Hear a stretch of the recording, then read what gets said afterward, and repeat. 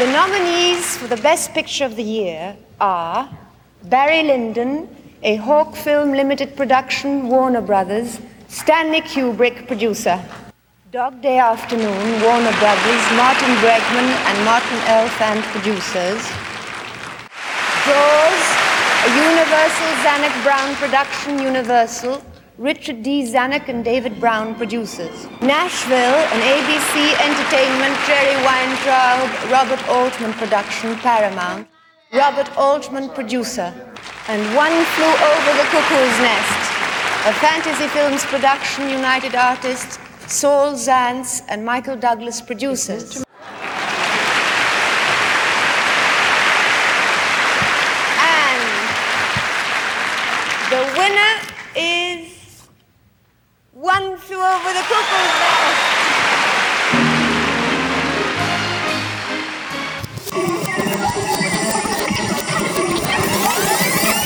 For your reconsideration.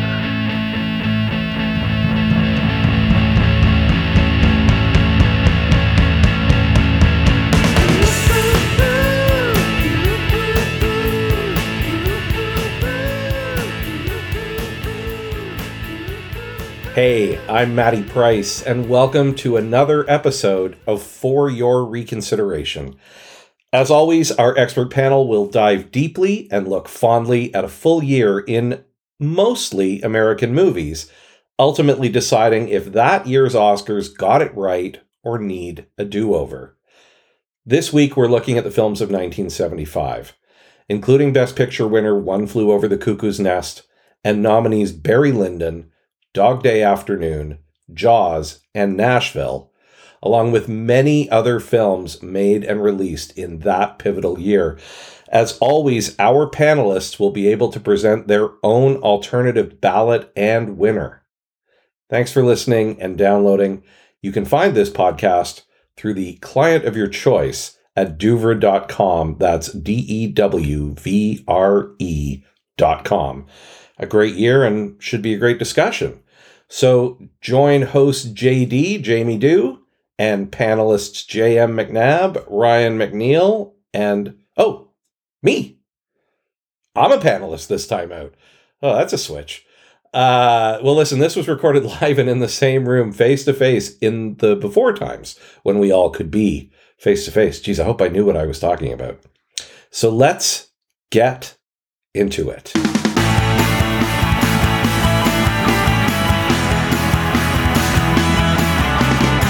Hey, it's JD here, and welcome to For Your Reconsideration. Let's get right to the panel. Starting on my left, we have... I'm Matthew Price of the Mammo podcast. I'm nominally half of that podcast, I guess. Potentially, 49%. The Ma or the Mo? No, we're both the Ma. Do I need to go through this again? All right, for folks that are interested, there are probably 55 episodes of Mammo that explain why it's called Mammo. So you can, by all means, just randomly pick one. You'll find it. Let's smell a contest. And identify those episodes. Put them together, and what do they tell you? We're still working on having some sort of custom prize for our contests, but we haven't gotten anything yet. Anyway, that's why. Cool. Thanks, man. I'm Ryan McNeil. My site is thematinee.ca, which is not nearly as complicated to explain, and I also host the Matinee Cast. Cool. Thanks, man. I am J.M. McNabb. I'm one of the hosts of the Rewatchability podcast, rewatchability.com, or the iTunes, or whatever fringe websites people get podcasts on is probably there. Are you on GeoCities? Probably, yeah. We're on Angel Fire now. It's pretty big. There are a ton. I did a search just the other day, and there were like 2 sites that I've never signed up for or anything like that were... Carrying a podcast? Yeah. Oh, yeah. Yeah, there's lots of... Totally far out. Well, we're here to talk about an embarrassment of riches, I think. 1975, we're going to talk about the 5 nominated pictures today, and then we'll go around the table and we'll hear what you guys have to think, whether the ballot should stay the same, whether it should change, and then from there we'll hit Kid Ken. You're scratching your chin. That's my pensive look. I'm sorry. Okay. Was that picking up on the mic? No. I was just waiting for you to say, 1975. Suddenly the panel shrinks. I don't have a pipe and a monocle, so the best I can do is scratch my chin. I love it. You must feel beardless. I have no idea how naked I feel. Three of us have beards, one of us do not. Let's see if you can pick that up. I'm trying to grow and it just won't grow. Are you even allowed to talk about movies? I think it's from a year before I was born, so already. You know. Here's how we've come full circle. In the 1980s, you weren't allowed to make them unless you had a beard. But Right. now you can't talk about them. Yeah. Remember when Scorsese had the beard? Like, it was like, oh, you have to have one. We're not letting you. What are you going to get behind the camera without a beard? Come on. You'll cut your chin on the viewfinder. That's right. You get out of my office. And Come back when you have a beard. Most people haven't seen the photo. She was pretty quiet, but Lena Wertmuller had a huge beard Yeah, by huge. 85, I Giant. think. Yeah. We were running a little hot there with that beard talk. I just had to make some adjustments there. Sorry, guys. So, I got excited. 1975, we had as your best picture that year, One Flew Over the Cuckoo's Nest. The other four nominees were Jaws, Nashville, Dog Day Afternoon, and Barry Lyndon. Is there a particular film that you guys want to start with? Jesus, throw a dart. Can we start with Barry Lyndon? I would, yeah. Because I just feel like it's the easy one to talk about, at least for me. All right. I don't know how everybody else feels. Well, let's start with. Yeah, it's a brief movie that's easy to talk about. Well, I mean, in the sense that I think legitimately, if you're looking through the lens of history, it's the one that is the easiest to dismiss. As like, this is the least of all the Kubrick films. It's kind of not in the same league with the other movies in this year for me. I don't know that it necessarily... It feels like a movie that they're giving him because they couldn't give it to him for 2001, or like they're like making up to him. Yeah. And sort of like, no, we know Kubrick's a genius, so here's a movie he made. Like, it doesn't feel like part of the same cadre. I don't know how anyone else feels. Does anybody really like Barry Lyndon?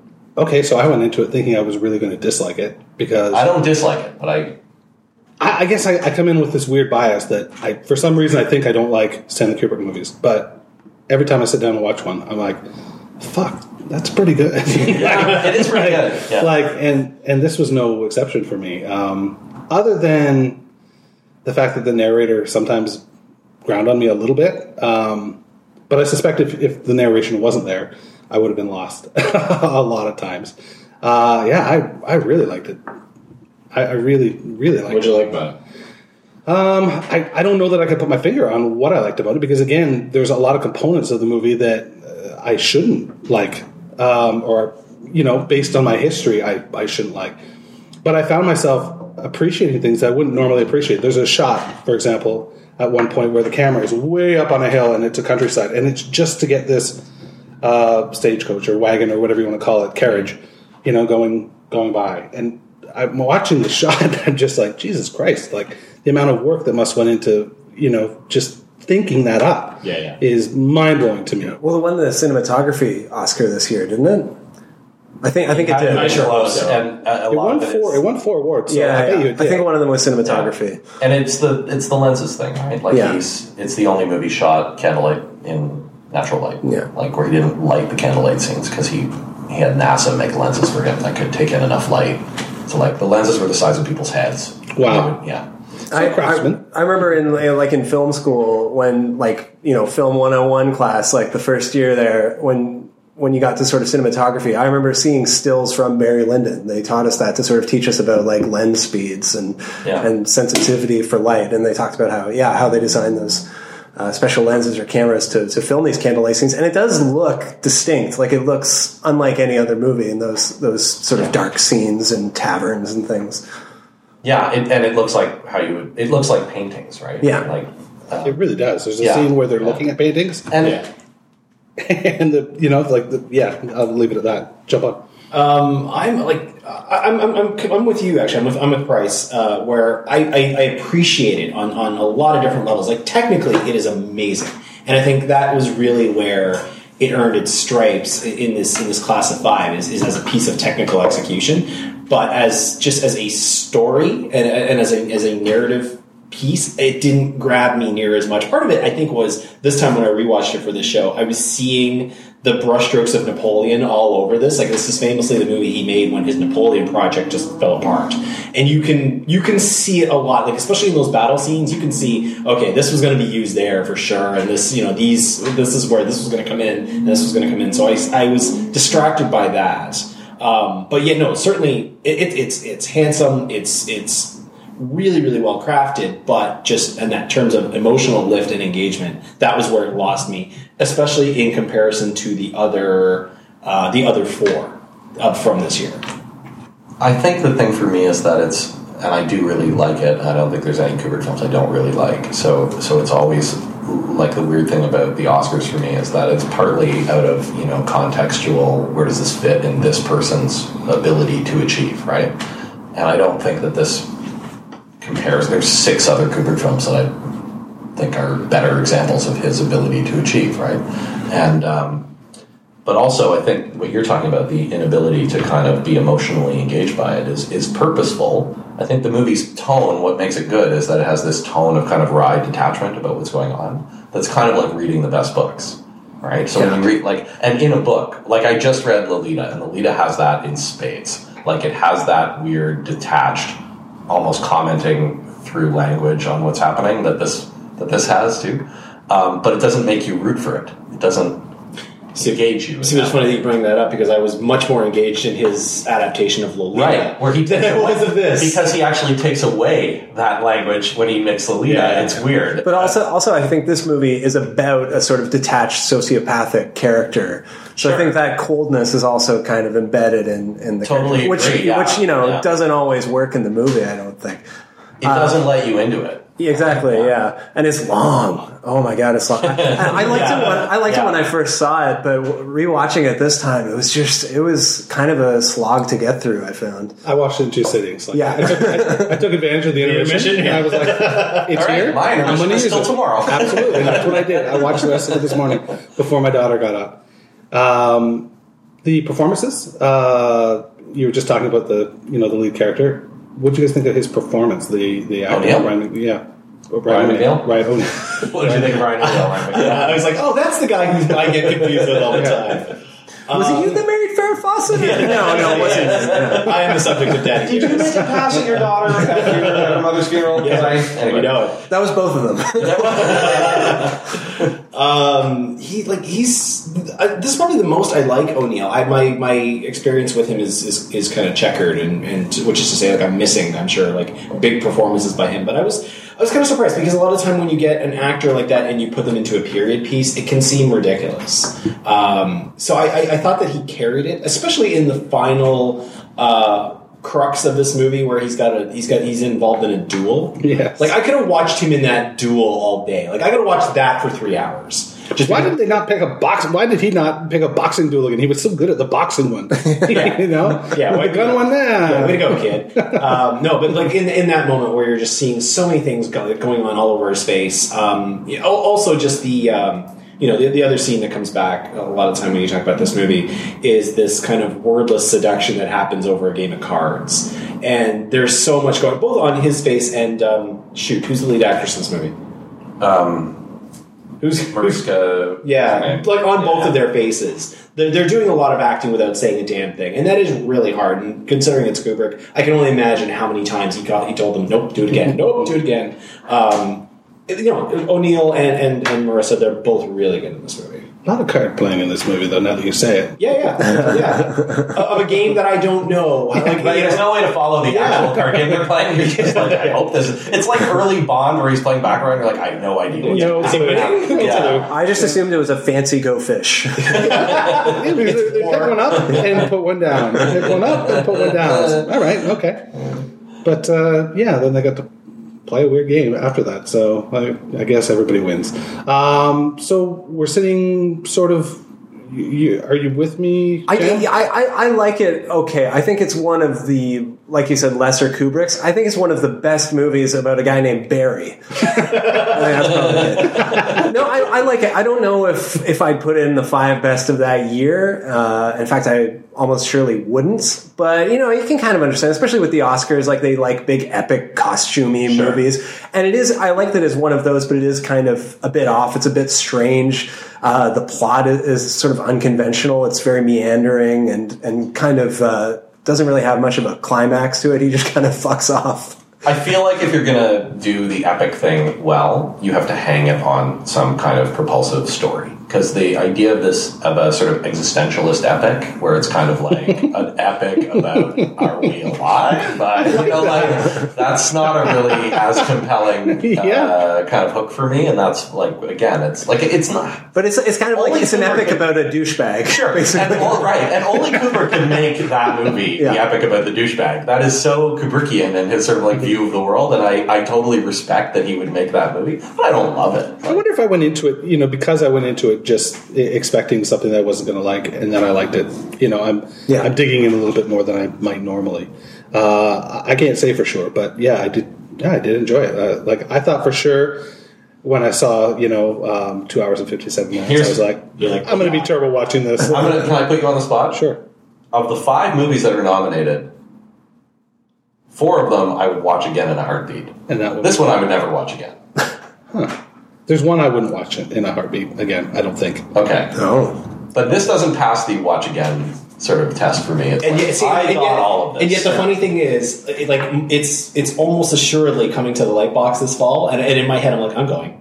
Yeah, I don't really want to. I'm not. But it's one of the Kubricks I've never seen on a big screen. I'm like, you can really see what cards they're playing. Yeah, on the big screen. I'll understand the game. Yeah, they'll actually be side betting in the audience. I won't quite hate watching, but it won't be far off. I also do want to say I do like some of the characters, the sort of supporting characters. Like I think he stocks them with interesting character actors and interesting faces. Skinny Face the butler? Yeah. And that Skinny Face butler guy? I could not pay attention to a damn thing anytime he was in the shot. Yeah. I couldn't not look at his face. I don't know, I don't think I've seen him in anything before or since. But he is one, like, he is... Well, it's just like, same thing in Paths of Glory. Like, when he does do period stuff, he never just chooses from the usual rogues gallery of the 95 people that are always in every period piece. It's always new. It's always different people. Like, I think he yanked this guy out of a Baroque painting and said, here we go. Yeah. I have a feeling if this movie were made now, and this is one of the notes that I did take, then to say this would have been, like, sacrilege, but, like, I think it would have been a good, over 3 nights or 4 nights on television, Oh, sure. Because you're right, it doesn't have that sort of tightly wound. It feels like episodes anyway, all through it. Yeah. Like, you can tell, like, I don't know when the book was written, but it feels very much of a piece with Tristram Shandy. Like, it's a kind of let's just take a walk through the sky. There's not really a compelling, thing that's going to happen. Or David Copperfield, I just read that. Sure. It's just like that. It's just like, let's more stuff that's going to happen, That's why there's no good David Copperfield movie, really, because it's really a meandering kind of episode-based thing. Right? I think that the thing about what I'm sort of discovering now is that literature from kind of like the late 1700s, early 1800s is all about the fact that they didn't have TV. Right. So it's episodes, right? Like Three Musketeers is just fucking episodes. And that's how, I don't know about Three Musketeers, but like a lot of Dickens books were like serialized. Like they were written Musketeers was also serialized. Okay, there you go. So this kind of feels of a piece with like that. weekly television, right? Exactly. And so they have little beginnings and endings all through them, but they don't really have. And this feels the same. Like it doesn't, even though it's illustrating a consistent thing, it's doing it with a bunch of disparate kind of things happening. Yeah. Let's drive down the road to Nashville. Let's. I'm curious what you guys think of this. I'm curious to think that that's the other one you didn't like. I think it's totally possible to dislike Nashville. It's very possible. I totally love Nashville. I don't think it's my favorite Altman film, but I totally love it. It's hard not to love it. It's so expansive. That might be my favorite Altman film, actually. It's up there for me. Yeah. Walk me through this.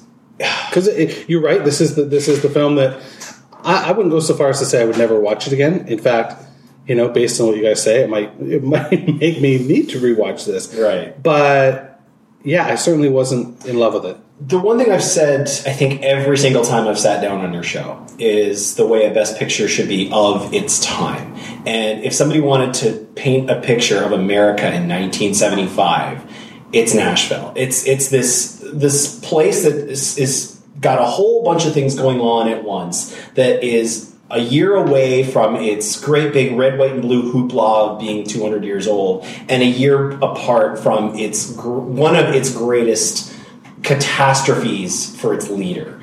And it's at this point in the middle of these two moments when it doesn't really know what it is. And meanwhile, in amongst this greater whole of an idea of America, you have this idea of Nashville, which is a very, very conservative place, yet at the same time is very inviting to the common person. So the idea, the best way I heard it described is before American Idol, there was Nashville. So where one person with one guitar and one suitcase could go to this place and potentially get discovered and become famous. And that's why you see that happening over and over in this movie to various degrees of success, is because that was the way it was. And the way it still is. Like Garth Brooks 30 years ago was discovered just singing in one of these cafes that we see in this movie. So that's the thing for me, is 1975 America, Nashville sums it up very nicely.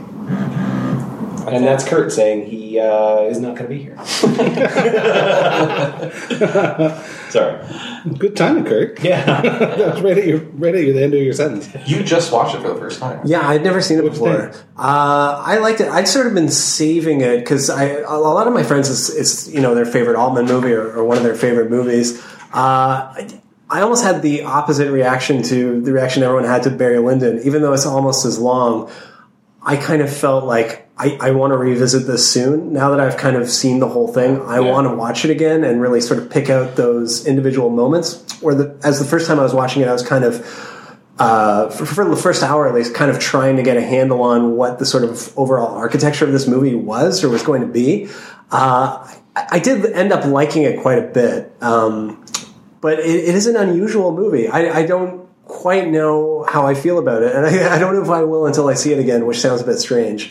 But I liked it. I liked the cast. I liked how odd it got. I liked how, like you said, it's very timely. Mm-hmm. Like it is about this kind of almost undefined sort of period in American history where we definitely have a lot of sort of remnants of the 60s. There's sort of this Peter, Paul, and Mary kind of surrogates in here, and they're breaking apart at the seams, and we're kind of, it's just this kind of odd amalgam of things going on. I would say, actually, what I just mentioned is one thing I kind of didn't like about it was the fact that there were all these sort of stand-ins for well-known artists. There's like fake Loretta Lynn, and, fake Peter, Paul, and Mary. That kind of took me out of it a bit. I wish that maybe all just have the real people. No, or carve out their own personalities. Yeah. Put Elliot Gould in there as someone else. So random, right? And Julie Christie. I think the one thing, though, is that's kind of the archetype, still to this day, kind of the archetype of what you have in terms of Nashville, in terms of the music. Like, you'll have... The one thing they didn't have, because it wasn't really a thing in 75, was the one that trickles over into being more of a rock star. The closest we get with that is Carradine, because he's the one that they're all fawning over in the movie. But they didn't have the 1975 equivalent of like a Keith Urban, because there was none. But that's thank God. Yeah. but that was, I think that's the thing, why they all seem so very Loretta Lynn like and George Jones like. It's just the state of the music industry. And that was, country was compartmentalized into just 4 or 5 very, very. But I think it does get specific, especially in terms of like her look and wardrobe and like her manager husband. And that can be distracting. I just think, apart from the specific details of what the sort of who the characters are, because I think that is all super important. And one of the things about Nashville that's so that I think, especially for people at the time, but certainly for me watching it, is that there are so many characters, and yet they're so delineated, and you just totally want to follow all. For me, I want to follow all of those characters, and it's a huge group of them. But it also it falls into. Every culture has a movie, I think, or many cultures in the world in their film kind of history have a movie that on some level is here's everything in the culture in one movie. So, for French films, it's The Rules of the Game. The Rules of the Game has all the French people in the world in one movie. And in Italy, it's La Dolce Vita. La Dolce Vita has all the Italians. It has this level of Italians, and it has the lower levels, and it has the upper levels, and it has this movie is that for America. I thought it's a mad world. Wasn't that? Well, that's true too. Okay. That has many people in it. No, but that's more about all the people that are in cartoons. You're right. So you're saying you place a higher premium on these actors as opposed to the Three Stooges. Correct. Yeah. Okay. I guess what I am saying is that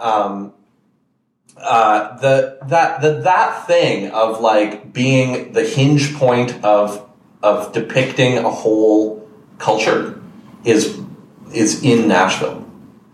It's the hinge. It's the thing. It's the crucible through which all the other movies before and since kind of, in terms of just how you view like whatever America is, I can't divorce it from that movie. So there's before that movie and after that movie. Kind of. And it just, like at least for me, that's how it feels. It feels like it's like the individual stories are interesting, but it's that thing where the movie ends and you're like, well, that was a sum total of something. Like that was all. Just can't get past the fact that you can have Jeff Goldblum in a movie and not let him talk. Or really stop it from talking. I think his wardrobe did the talking. That bike is just. It's in the motorcycle. Yeah, I didn't. Yeah, I wouldn't go so far as to say I didn't like it.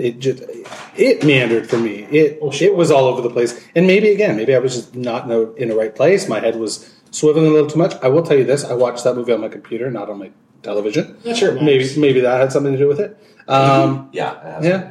But it was. It's not a movie you can only pay half an attention to.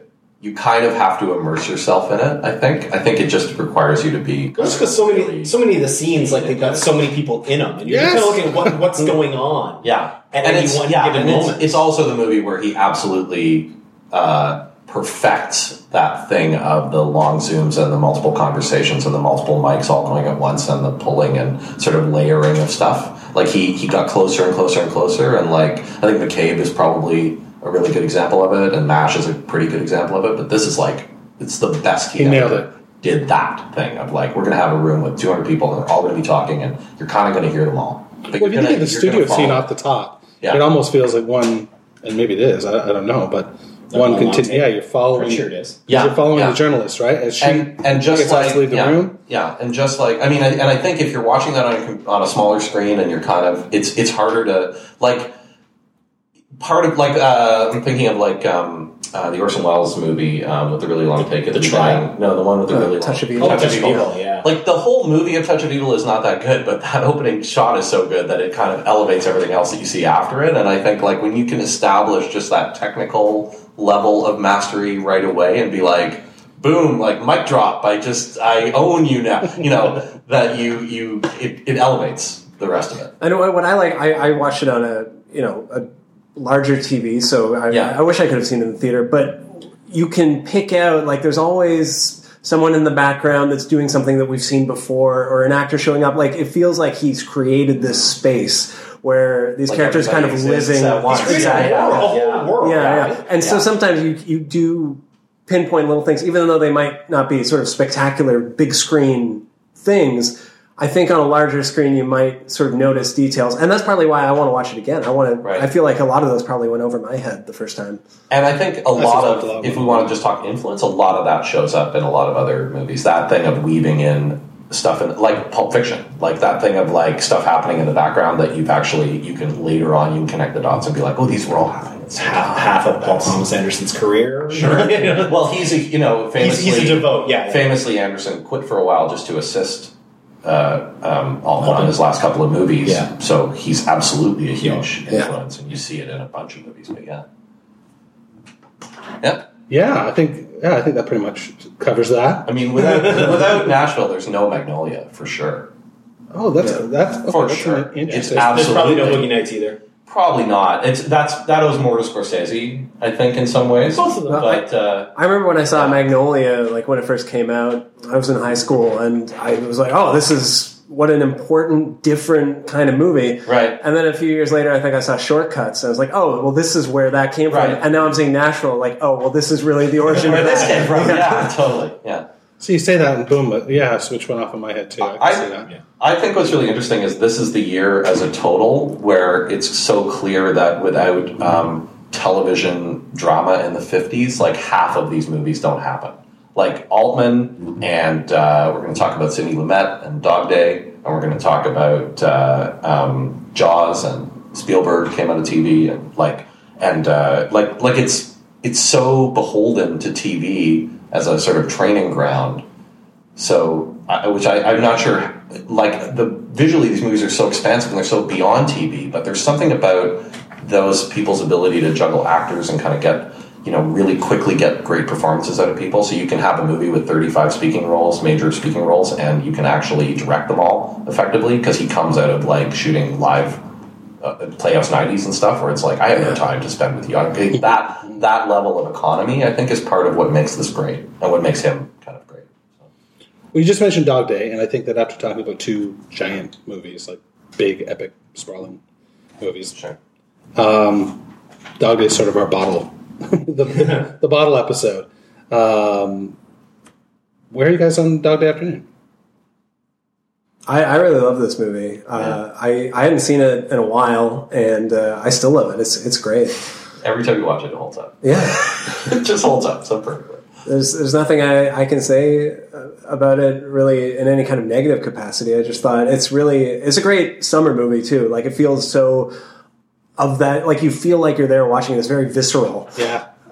Sweaty and like I was sort of claustrophobic. Yeah. I mean, I don't know why. It's enough space, but I felt, It's because of that shot of the dog in the beginning. Anytime the calendar turns over to August, I start thinking about, I'm due to watch Dog Day Afternoon. Has anybody seen The Dog? Or whatever it's No. called? I've only heard that so. No. Yeah. I'm only curious because this movie is so good, right? Yeah. There's this documentary about the actual guy, because it's based on a real right, yes. person, right? And the weird amazing achievement about Dog Day is that totally contextualist, like as a person who grew up in the 1980s and saw this movie on home video, and I know virtually, and certainly at the time, I knew virtually nothing about kind of 1970s urban history about New York City. The scene where he shouts Attica, you still go, fuck yeah! I don't know anything about Attica. I still don't really know what he's talking about. It still makes you go like, damn right, Attica! It just, the movie hooks you in so compellingly to what he's doing. He's spectacular in this movie. Yes? Absolutely. Yeah. So are the women.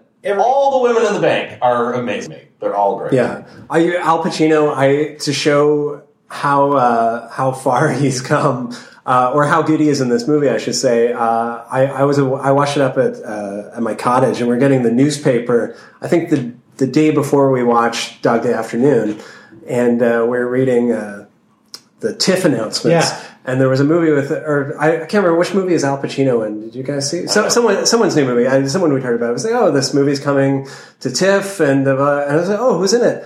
And my wife said Al Pacino, and I went, ugh. And we were like, yeah, I know, Al Pacino. Yeah. And then we watched Dog Day Afternoon, and we're just like, holy shit, this guy was so just on top of his game. Back when he had more than one register for his voice. I just love that he let himself be so uncool.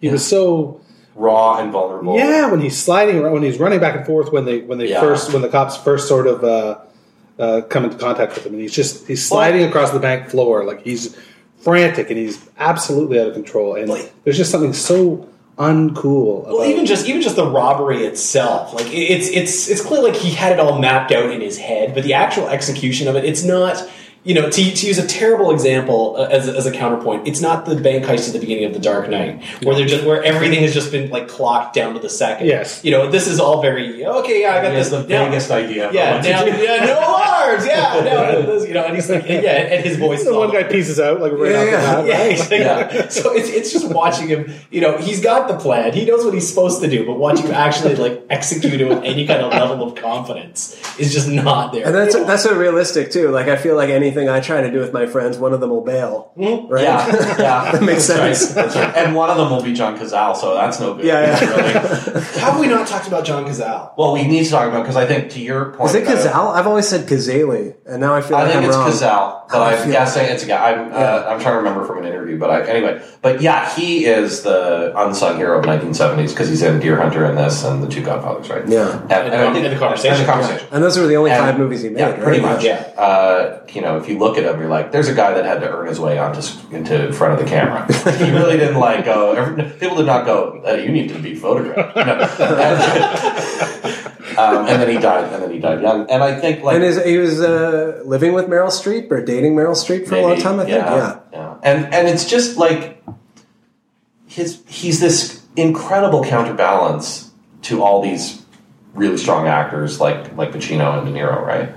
And especially in Pacino's case, if you look at what happened, like the progression of him right after Cazale died, because he did Cruising and like Prince, like he all of a sudden he became the Al Pacino that we are talking about derisively, and it's almost as if Cazale was like his spirit animal or something. Like he was the only one keeping him like on the level of like you just imagine him doing Cruising, and then Cazale showed up and being like, "What are you doing? Dude, we worked so hard." Come on. It's like his life coach. Remember Serpico? You were smart. What happened? You know. I think what stands, or where this movie sort of stands apart from other Pacino movies too, as at least the ones that sort of come to mind now, like The Godfather and the movies around that time, is this almost a one-man show. And there's a lot of other great actors, but it all rests on him, and there's so many great close-ups of him and sort of long takes of him. And it's just, he is just the star and the focus of this movie, and we really get to see what he can do. He just plays scared so well. Yeah. Like you wonder why he doesn't play scared more, because he's so, you see it. Like he doesn't have to say anything. He wants to be cool, like all the time now. It just seems right. Like, How about a movie where I'm the devil? All right. you win. That's great. There is a comedy bit to be had about that Pacino playing this movie. You know, like getting in the bag and being like, "Hooah!" I can only imagine him reading his last will and testament. Don't touch that alarm. You know, like, all right. On a military funeral, I'm entitled. I remember reading or hearing somewhere that Christopher Nolan said that when they made Insomnia, when he was directing Pacino would start out crazy cartoonishly big and stop him and be like, "What are you doing?" And he's like, no, I do that on purpose. I hit like 11, and then in the later takes I can sort of find the nuances. I was thinking, I don't think he's finding those nuances anymore. Well, he's getting down to 9. But also, if you're Al Pacino and whatever director you're working with now idolizes you, do you make him do take 8, take 9? Right. You don't let him get there, right? You're just like, oh no, I guess this is the best you're gonna like. Unless he tells the person, unless the person has the temerity to go up to Al Pacino and go, "I don't think you're doing the best work, Al." Like, who's gonna do that, right? Yeah. So he may be the devil. Yeah, maybe his method is not, you know. And I imagine, he's a method guy. I imagine he would have lived in this part outside of... He robbed a bank for this role. He went to jail for a long time. He also, famously went halfway towards sexual reassignment. And also a great supporting cast. Chris Sarandon and... we actually just did The Princess Bride on our podcast, so it was interesting seeing those two movies within a week. Yeah. Very different Chris Sarandon roles. And, Charles Durning? Durning is so great, and this is the perfect part for Durning. He should always be a cop, right? Yeah. And he's so like, what I like about Charles Durning is he's great at showing sort of like intense, inappropriate frustration. Like even when he's intensely frustrated, you can tell there's this thing in his voice where he's like, "I'm fucking this up. I can't be this angry right now." Bring it down. Yeah. So there's I mean, I think it's neat that it comes out the same year as Nashville because they feel like two different ways of showing something interesting about America and where it is at that moment. Well, and this one feels very much New York. That's urban, totally. You know, like we were talking before we went on about how the American cities. There's 2 or 3 of them that have a very, very distinct character, and like I don't see this as being set in Cincinnati.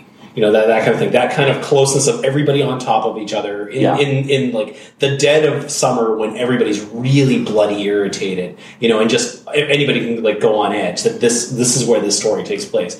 It's very much of its time and place, and the fact that like it's an anti-authoritarian hero. Like the reason why this neighborhood sort of rallied around him is because he was saying "fuck you" to the cops. Yeah, and while he was getting what he wanted. Cameras rolled and caught it all. Like, again, this is also where we've got everybody really wanting to be famous, right? Like, it's the same sort of thing as Nashville, where everybody all of a sudden really wants to be famous because TV is much bigger than it was, and tabloid journalism is much bigger than it was. So everybody wants to be famous just for doing something. So seeing somebody out there, seeing something where somebody is kind of grabbing their moment in front of you. But I also think it's like a lot of the best 70s movies are about this distrusting authority, whether it's the police or the government. And I feel like the fact that everyone was celebrating this bank robber is a really... They're all there to cheer him on. Yeah, exactly. There's also the fact that at that point in time, New York City itself is basically bankrupt.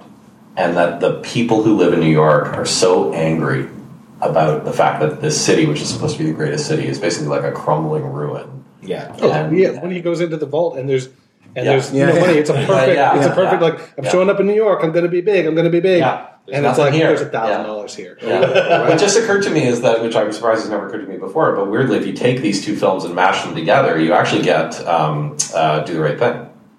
Oh, Nashville and Dog Day together kind of get Do the Right Thing. You get this big movie set in one of the hottest days in New York City with all kinds of characters. Are you listening, Internet? There's your cue. There's your cue. I want to see a supercut.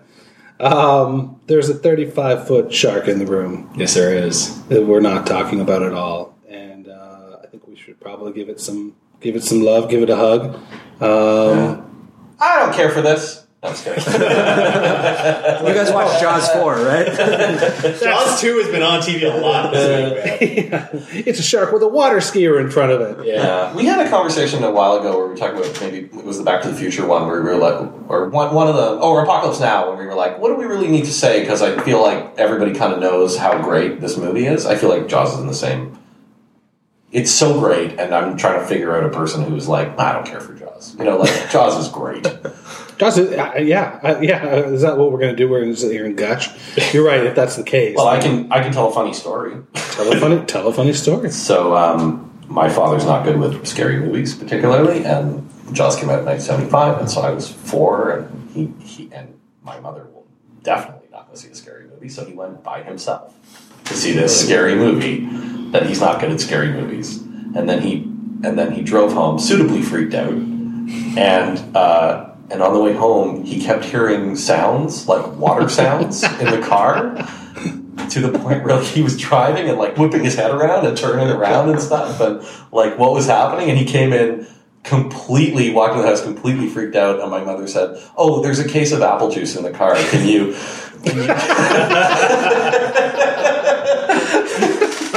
And then if this were a movie, he'd open up the trunk to get the apple juice and the shark. Yeah. Just a shark man. I mean, I was just going to say, I feel like looking back, it's easy to say that Jaws was sort of like the populist choice, like the blockbuster that they stuck on here. But I mean, I think, like we all agree, it's one of the best movies of all time. Yeah. And I think what people forget or wouldn't maybe acknowledge looking at this in terms of the other 5 movies is how incredibly subversive it is. I mean, we're talking about movies of their time. Like, I mean, I've always read Jaws as an allegory for the Vietnam War. I think... Well, it's certainly the most pop cultural way of getting at the mistrust of authority. Much more than Dog Day is, right? Like exactly. It's really about saying... And also, like, the divide in men and masculinity, and sort of, like, reuniting these 3 men, the sort of pacifist Richard Dreyfuss and the, war hero Robert Shaw, and then sort of stuck in the middle is Brody, who's kind of this father who's willing to defend his family, but he just has violence because he was a cop and he killed someone or something, and so that's why he took this job. I just think like this is an incredibly important movie for this time, if that's sort of the lens we're looking through these movies.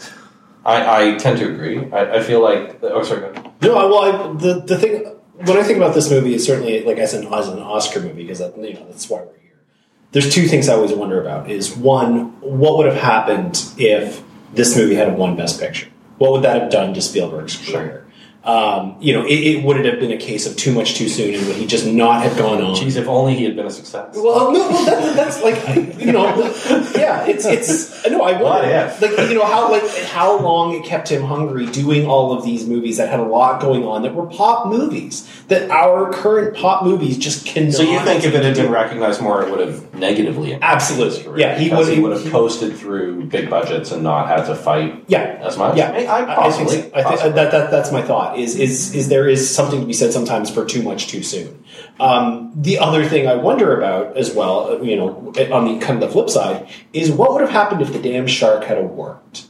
Because that's the big fact that he hadn't had to shoot around it. That's what I thought. Yeah, like that. That's a lot of what makes. Don't get me wrong. Like the stuff that you're talking about for sure, with the emotional resonance of the men in this movie. That's all in the screenplay. Like he had that from the word go, because he was basically tearing up the book and putting it back together in his own way. That was there from the start. But I feel that might have been buried if the damn shark had worked, and we would have been able to seen it more and see what he was able to do with it. Even though he said famously, "I don't want to show it for the first act." You know, I don't. You know, and that's the other thing is it's hard to sort of speculate because they could have had a working motorized shark, filmed all those scenes, then gotten in the editing room and been like, hey, you know what? It actually cuts together better when we don't see the shark. Like, who knows what would happen? Yeah, exactly. Yeah, and that's the thing. Like with both of them, we don't know. I also think, given the state of technology, movie technology in 1974, 73, 74, when he was filming this, there is no universe that exists where that shark would have worked.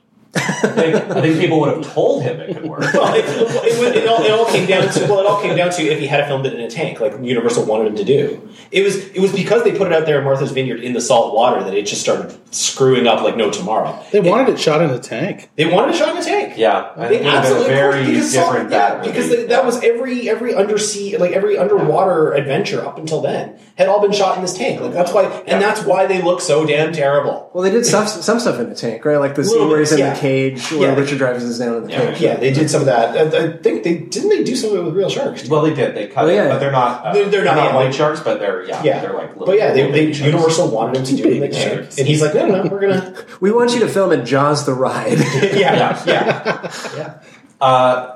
I do think that the interesting thing for me when you say like if it had won, so famously I don't feel this film could ever have won in that year because in the sort of the comparison I would draw is this for me in movies is where music was around 1963. So this is the breaking point. Like for a long time in music, what was popular and what was considered highly accomplished were actually mostly the same thing. Like what was popular in pop music was also what was popular on Broadway, or what was popular in sort of film musicals. Like those were the popular songs. So what Bing Crosby was singing, which was like hit parade popular music, that was also just what Rodgers and Hammerstein were writing, right?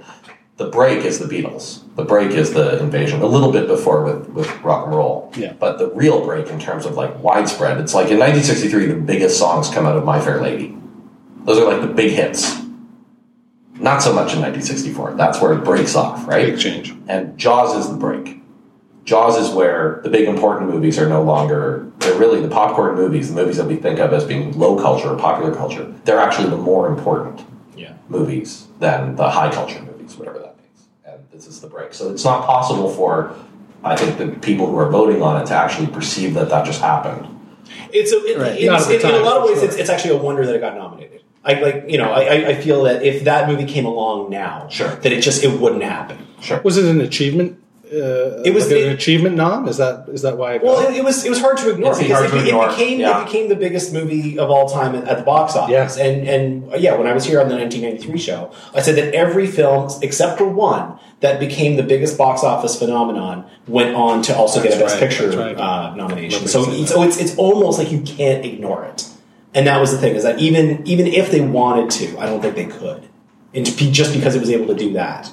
And knock out The Godfather, which had happened 3 years prior. Right. But I think because of that sort of financial reason, that it sort of started the blockbuster, they released it in more theaters simultaneously, all these things that sort of led to the way we sort of digest summer blockbusters. It established the summer season. Yeah, which some people might think is a negative thing, and obviously it shifted attention away from sort of art house films that were the mainstream. Yeah. I think because we sort of perceive it that way historically, people forget people know how great Jaws is, but I think when you stack it up against these other movies, I think it absolutely deserves to be there. I even think it might be the best of the five.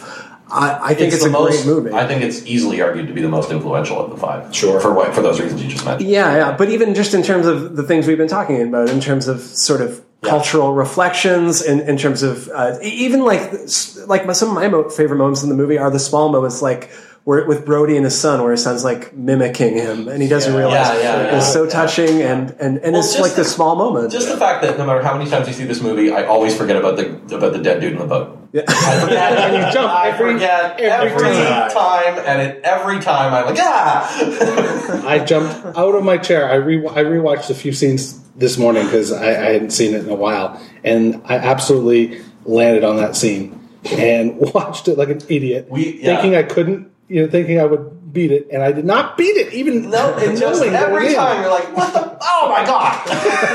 I got this coming out. I don't know if you guys saw when it was re-released recently, but like people screamed in the theater. Yeah, really? Yeah. And that was how I So introduced great. it to my son, who's 13, and it's like the perfect movie to show a 13-year-old. Like, I would completely. It's. I actually wonder, because talking about this, like the summer movie season. In fact, there was no summer movie season. Has anyone put together when the majority of theaters got air conditioning? I'm serious. Because one of the reasons nobody saw movies in the summer is because it's so goddamn hot. No, well, this is it. I was watching Dog Back to the afternoon. Future last night. That's what I was thinking. They had the advertising for the theater in 1955 of delightfully air conditioned. Yeah, so That's maybe exactly it's what I was earlier. thinking when he said that. That's May though. They turn it off in July. It just breaks. It's too expensive. By July it breaks. Get it? Yeah. But also, Back to the Future wasn't real, so it's possible. And I just see on your bookshelf you have Easy Riders, Raging Bulls. Yeah. I remember in the movie of that was like the end of the movie. They're like Jaws. Before Raging Bull, they're like Jaws kind of killed it. Like we were making all these interesting movies, and then Jaws came along. And then the same week I watched, there was a new documentary about Star Wars that was on TV, and it was like before Jaws and Star Wars, Hollywood was making upsetting, weird movies that were dark and about unlikable characters. So there's two documentaries Yeah. with completely different viewpoints on Jaws. I mean, you can argue the good and the bad, but you can't argue the fact that Jaws took Changed the movie things. business from a kind of money-losing vanity business that a bunch of weirdos, because they did. Like, one of the things that's great about that Easy Riders Raging Bulls is that the people that own the studios, like what's his name, Bludorf, the guy that owned Gulf and Western, they are weirdos, man. They're nuts, right? And they don't care what. I mean, it's a hobby for them. It took it from being a hobby to being like a major business. Well, just to give you the box office from that year, Jaws did $240 million. Rocky Horror was 140. Cuckoo's No, Nest I have to correct you. These are lifetime figures. from IMDb. They're lifetime figures. There's no way Rocky Horror made 140 million in 1975. Okay, fair it enough. has made 140 million. Okay. You can't make that much only playing Saturday nights at midnight. Yeah. So It's a misleading figure. Sorry. Cuckoo's Nest is 112, and then the next movie is $31 million. Like after that, It drops, yeah. yeah, it drops like substantially. I guess that's what I was trying to illustrate. But fair enough. But Jaws made the majority of its money in that year, and it's a staggering It amount did a of money crazy amount of considering money. what the next it would be like. The only other example I have is Titanic, like where one movie makes 1.8 billion and the next closest makes 300 million. Right? It's not even close. Not even funny. Yeah, I thought that as I was writing it down. It seems odd to me. Other than the fact that the popular wise, it was ranked up there as well. Well, let's go into Cuckoo's Nest, which also was high up there. We were talking about movies that do something substantial at the Oscars. I mean, this movie ran the board of the big awards. For fun and profit, everyone want to name the other two movies that have run the board? I know it because I looked. And it happened one night. There you go. Only 3 times has a movie won director, picture, actor, actress, and screenplay. Yeah, Right? which tells you like how hard that is to do. It's almost And I almost say like it's going to be harder that much more now because the Academy seems to see the screenplay awards as a way to throw a bone to somebody who's done Smaller, yeah. either somebody smaller or somebody who's done a few things at once. So like this is where like Quentin Tarantino tends to get it. It's like, well, we're not going to give you director, but that was a great script. That was a so great there you script, go. yeah, exactly. You know, or the ones that are really weird, like Eternal Sunshine of the Spotless Mind. It got its Oscar. We can't give you an award. No, we can't give you something you up can't. over and So above that. that's the thing. Because they're looking at the screenplay award in that light, it's going to get that much harder to run the table of the other four plus that. Are we in the same boat with this movie that we were with Jaws a moment ago? Is this?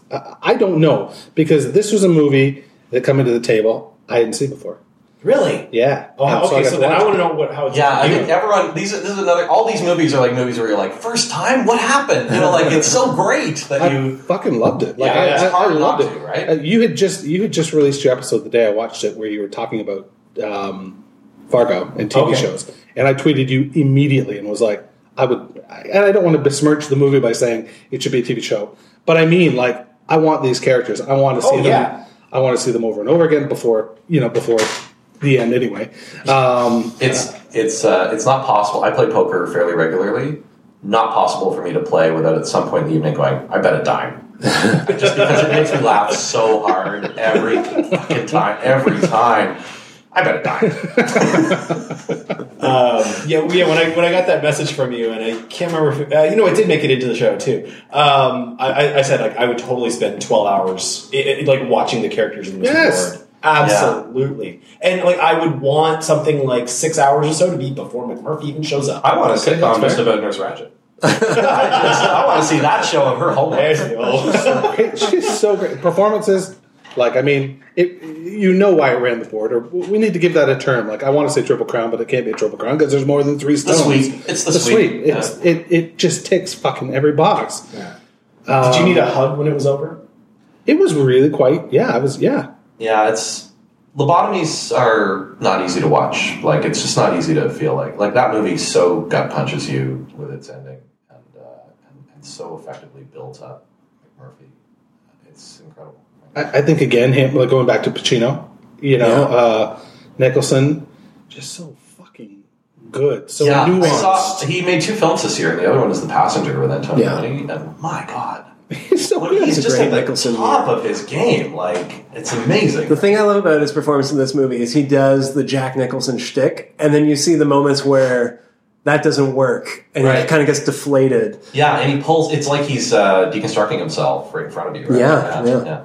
Oh, that's good. Yeah. And I read this. It's amazing to read. Oh, yeah. So how's the adaptation? Like, I mean... Not really like it. No, well, because the book is all from the Chief's perspective. Oh, really? Chief is the narrator, but also, which is why he doesn't say anything in the movie, right? Boy, it makes that Simpsons episode make a lot more sense.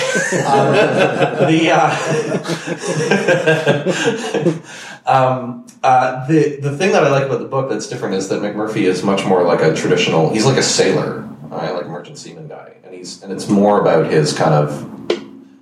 Nicholson doesn't have that braggadocio kind of traditional masculinity thing. He has his own thing, but it works equally as well. Yeah, it's not Hogan's Heroes. I mean, the thing to keep in mind is that the reason that Michael Douglas is the producer is because this was optioned first and produced as a play, as a starring vehicle for Kirk Douglas. Really? Yes, Kirk Douglas is McMurphy.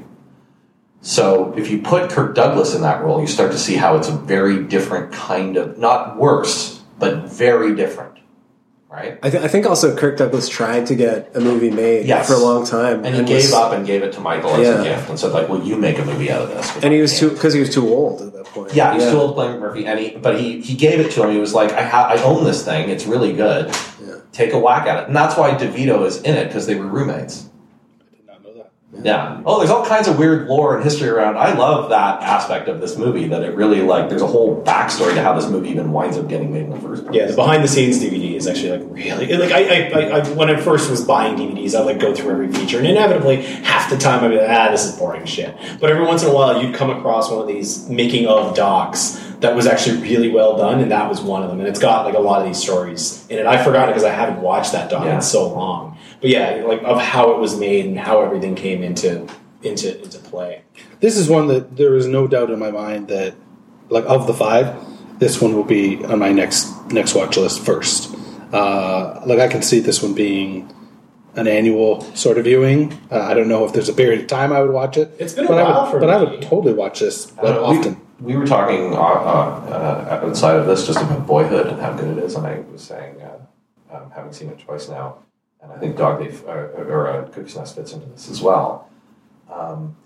That even like that, knowing what's going to happen actually makes you more emotional about what's happening, and makes it have more impact. So the rewatches are better because it's one thing to see the sort of turn at the end fresh and be like whacked in the face, but it's another thing to know that is coming and see him act that, knowing, because he knows, Nicholson knows what's coming and he's read the script, right? So see how he plays into that moment is so great. It's like a flawless kind of proficiency.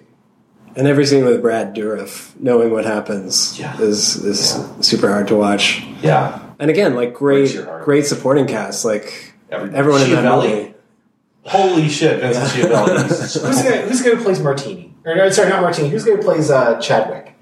Yeah, I don't know. Is it the balding? No, he's the one. He's the first one we see get the electroshock therapy.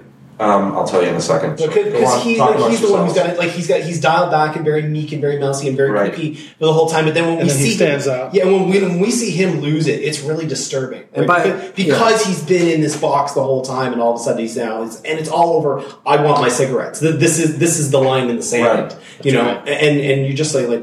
Whoa, wait a minute. Sidney Lassick. Yeah, that's I was thinking the same person. God. And you didn't look that up on a mobile device. You went into your mind palace. I wish my mind palace is mostly just like a tent that leaks. Just like a mind camper.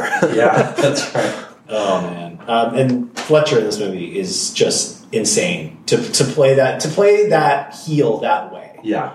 Because it could very easily have turned into a cartoon, but to see somebody who knows the line of not even, I was going to say passive aggressive, but it's not even passive, really. It's just an authoritarian who is just not going to take any shit, but knows how to say it in a way that's not going to upset a person who's mentally unstable. Yeah.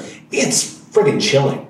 Like, and also with the thing, I hadn't seen this since I was like a student, having like works now. You get the sense from her that like she goes home and totally leaves her job there. Like it's just so clinical and professional. That's what really creeped me about. I don't know, man. Like really? I can see her walking into her apartment, hanging up her keys, putting a record on. Yeah, I get the feeling this is a home record. No, I know it is, but that's what I mean. It's just what her life is still like outside of this. Yeah, like she just goes home and like it doesn't. I don't know. There was just something about the professionalism of it that just like, I feel like I've encountered people obviously less severe than that, but in my life, you know what I mean? Something rang more true or close to home than the first time I'd seen it. Yeah, and yet this time when I watched it, I think I got the most upset watching her get choked.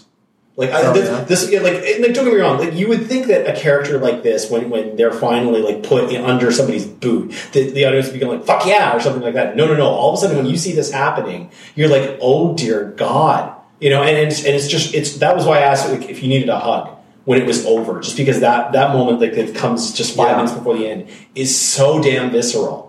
It's the thing that this movie achieves, which is really interesting to me, is that it's fully subjective. Like even though Chief is not actually narrating it, you realize that you haven't really seen her as who she actually is. You've actually only seen her how they see her. Yeah. It's amazingly cogent in how it's directed.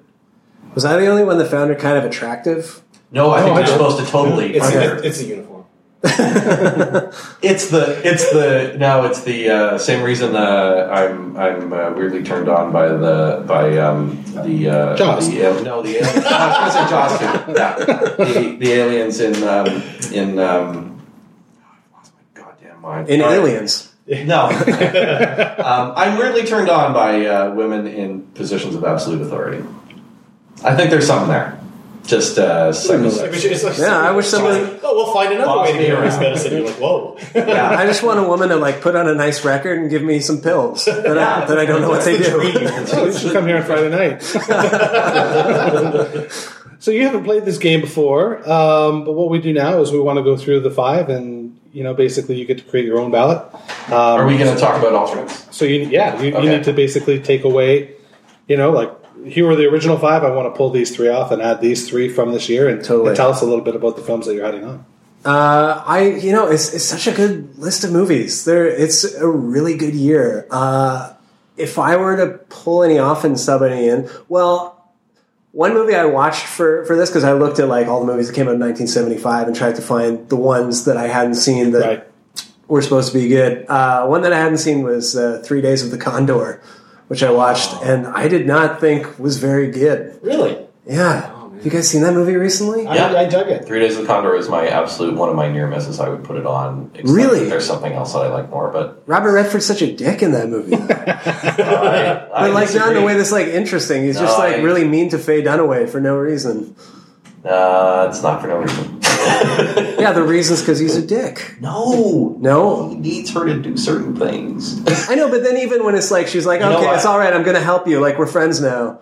And he's just like, all right, make me dinner. He never knows that she's for sure not working against him. It's a movie. That movie is so, for me, it's the essay on paranoia. It's the absolute height of, like, what it is like to... First of all, it has my favorite opening setup thing for a thriller, which is that he goes to get lunch and comes back and dead. I love the opening, but what's great about that for me when I watched it is that it sets up the whole rest of the movie of like every dickish thing he does is just like nothing. I can't trust anything.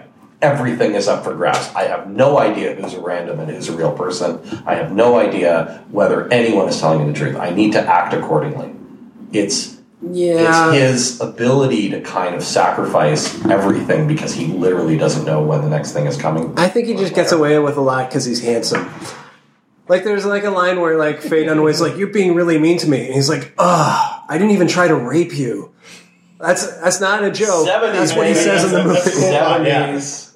But everyone's okay. Okay, that's fine. Anyways, Yeah. I liked it okay. I didn't, I love Condor, but what are you gonna do? If it were up to me, I would. It is. It is up to me. Yes.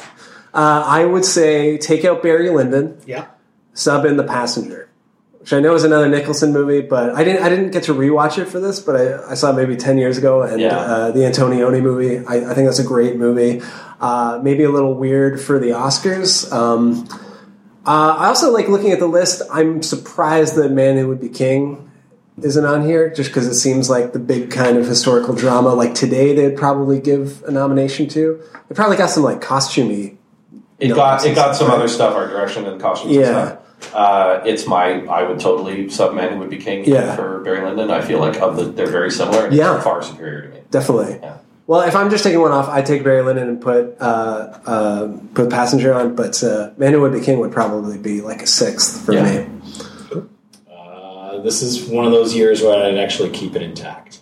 This is a monster class, even though I'm not crazy about Barry Lyndon. As I said, like on an emotional level, I cannot deny just what it did in terms of achievement, like technical achievements. So I'm like, nope, this is as good a quintet as you're going to get. It's a good list. I keep it intact. Yeah. I would lose Barry Lyndon for many of the same reasons. And for me, it would be Man Who Would Be King because I think that movie is the tits, man. That is the greatest. I haven't actually seen that one. What's that one about? It's based on a Rudyard Kipling story. It stars Michael Caine and Sean Connery. Oh, cool. And Christopher Plummer. Now you're talking my language. All right. Okay. And is mostly about what it's like. So first of all, it's I don't want to. If you have never seen it, the thing that I like the most about it, I will forego mentioning until you've seen it. Okay. But it's also about the Masons and kind of weird. There's this whole thing about on the level, on the square that like figures into it, and it's meta. Like there's a character who actually is Rudyard Kipling in it, and it's John Huston directing it, and it's big and colorful and crazy and expansive, and has a lot of the themes of Huston's other films, but also Connery's performance is. Both of them, him and Caine, have such good chemistry. They're so clearly friends off screen. They're so good. And it's also the movie where Michael Caine met his wife, who is, Indira Caine is in the movie, and I have never seen a more beautiful human thing ever, person. You mean Michael Caine, right? Yeah, him too. Yeah. And Sean Connery. Yeah. I'll have to check that out for sure. It's great. The other one that didn't get mentioned yet that I would absolutely... I'm very close to putting in. I'm very close on 3 Days of the Condor. I really think it's like popcorn movie. Absolutely at its best, especially for that period of time. But the other one that kind of doesn't get a lot of love now is the Hal Ashby film Shampoo, which is really smart and really funny. And Julie Christie and Goldie Hawn and Warren Beatty, and it's this comedy of manners, and it's sort of like easy to dismiss a lighter, kind of more farcical thing. But it's like School for Scandal. It's like a multiple guys sleeping with a lot of women kind of comedy, and it gets Southern California culture perfect in much the same way that Nashville gets Southern culture perfect. It gets SoCal perfect, and it's really fun and great, and kind of doesn't get talked about a lot. It's pretty close for me to being in there. It's such a good year. But you wouldn't put it on? I wouldn't put it on. The only swap I'd make is I'd throw Man Who Would Be King in instead of Barry Lyndon. So Man Who Would Be King and The Passenger. Yeah. Passengers and The Passenger. The Passenger. And I loved The Passenger. Yeah. I loved it. Yeah.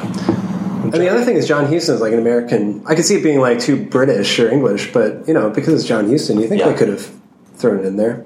Is it fair to say that if this was now, the 10 nominee type thing, these movies... I was thinking that. This is one of those years when I wish they had 10 because it wouldn't have been hard at all. Yeah.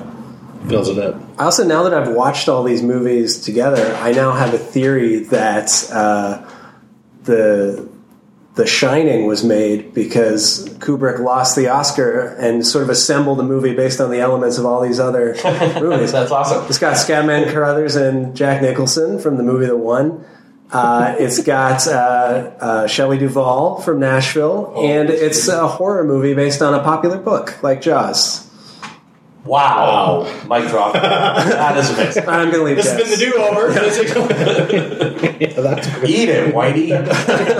That's spectacular. Well, I think we have a good idea where this is going to land, but 1975, does it need a do-over? It's a tough one to argue. Should we vote just for shits and giggles? Sure. Yeah, I guess. All right. Did anyone else feel like they didn't want to come here today? Like, it's like so hard. It's so hard. I would maybe, just because I love Jaws so much, I think it's such a perfect movie, I would like maybe argue to have it Jaws win Best Picture, but then if someone's like, oh, it's a bit of paperwork, I'd be like, okay, keep One Flew Over the Cuckoo's Nest. That's fine. That's a great movie. Well, it will be a bit of paperwork. Then keep One Flew Over the Cuckoo's Nest. We got two saying that we're going to... I would keep it as Cuckoo's Nest as well. This is one of those years where they got it right. All right. Boom. There it is. We got it right. I actually anticipated that I wouldn't think that. Just from my recollections of all the movies, I thought, One Flew Over the Cuckoo's Nest is one of those movies that's good, but I didn't think it was quite as good as maybe Jaws, or like I'd heard such good things about Nashville, but watching it again, man, it's just so good. Yeah, I think so too. When I read the stat, after I watched the movie and I read the stat that it was... that it ran the board. I was like, okay, I get it. There's no way we'll redo this. So there was tentativeness at the beginning, but we'll keep it as it is, and One Flew Over the Cuckoo's Nest holds the day. Thanks for coming out, guys. Thanks for having me. Yeah, thanks. Cool.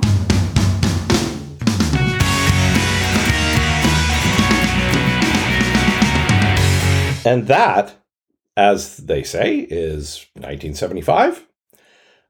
So yeah, we did indeed keep One Flew Over the Cuckoo's Nest. There was no do-over. That's our second episode in a row with no do-over. Boy, those 70s, man, they are strong.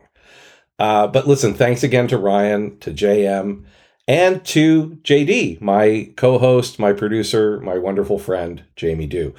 We'll be back soon to talk about 1976 for your reconsideration. For Your Reconsideration is a production of Douvre Podcasts and Such. To subscribe, share, rate, and review, please visit Douvre.com.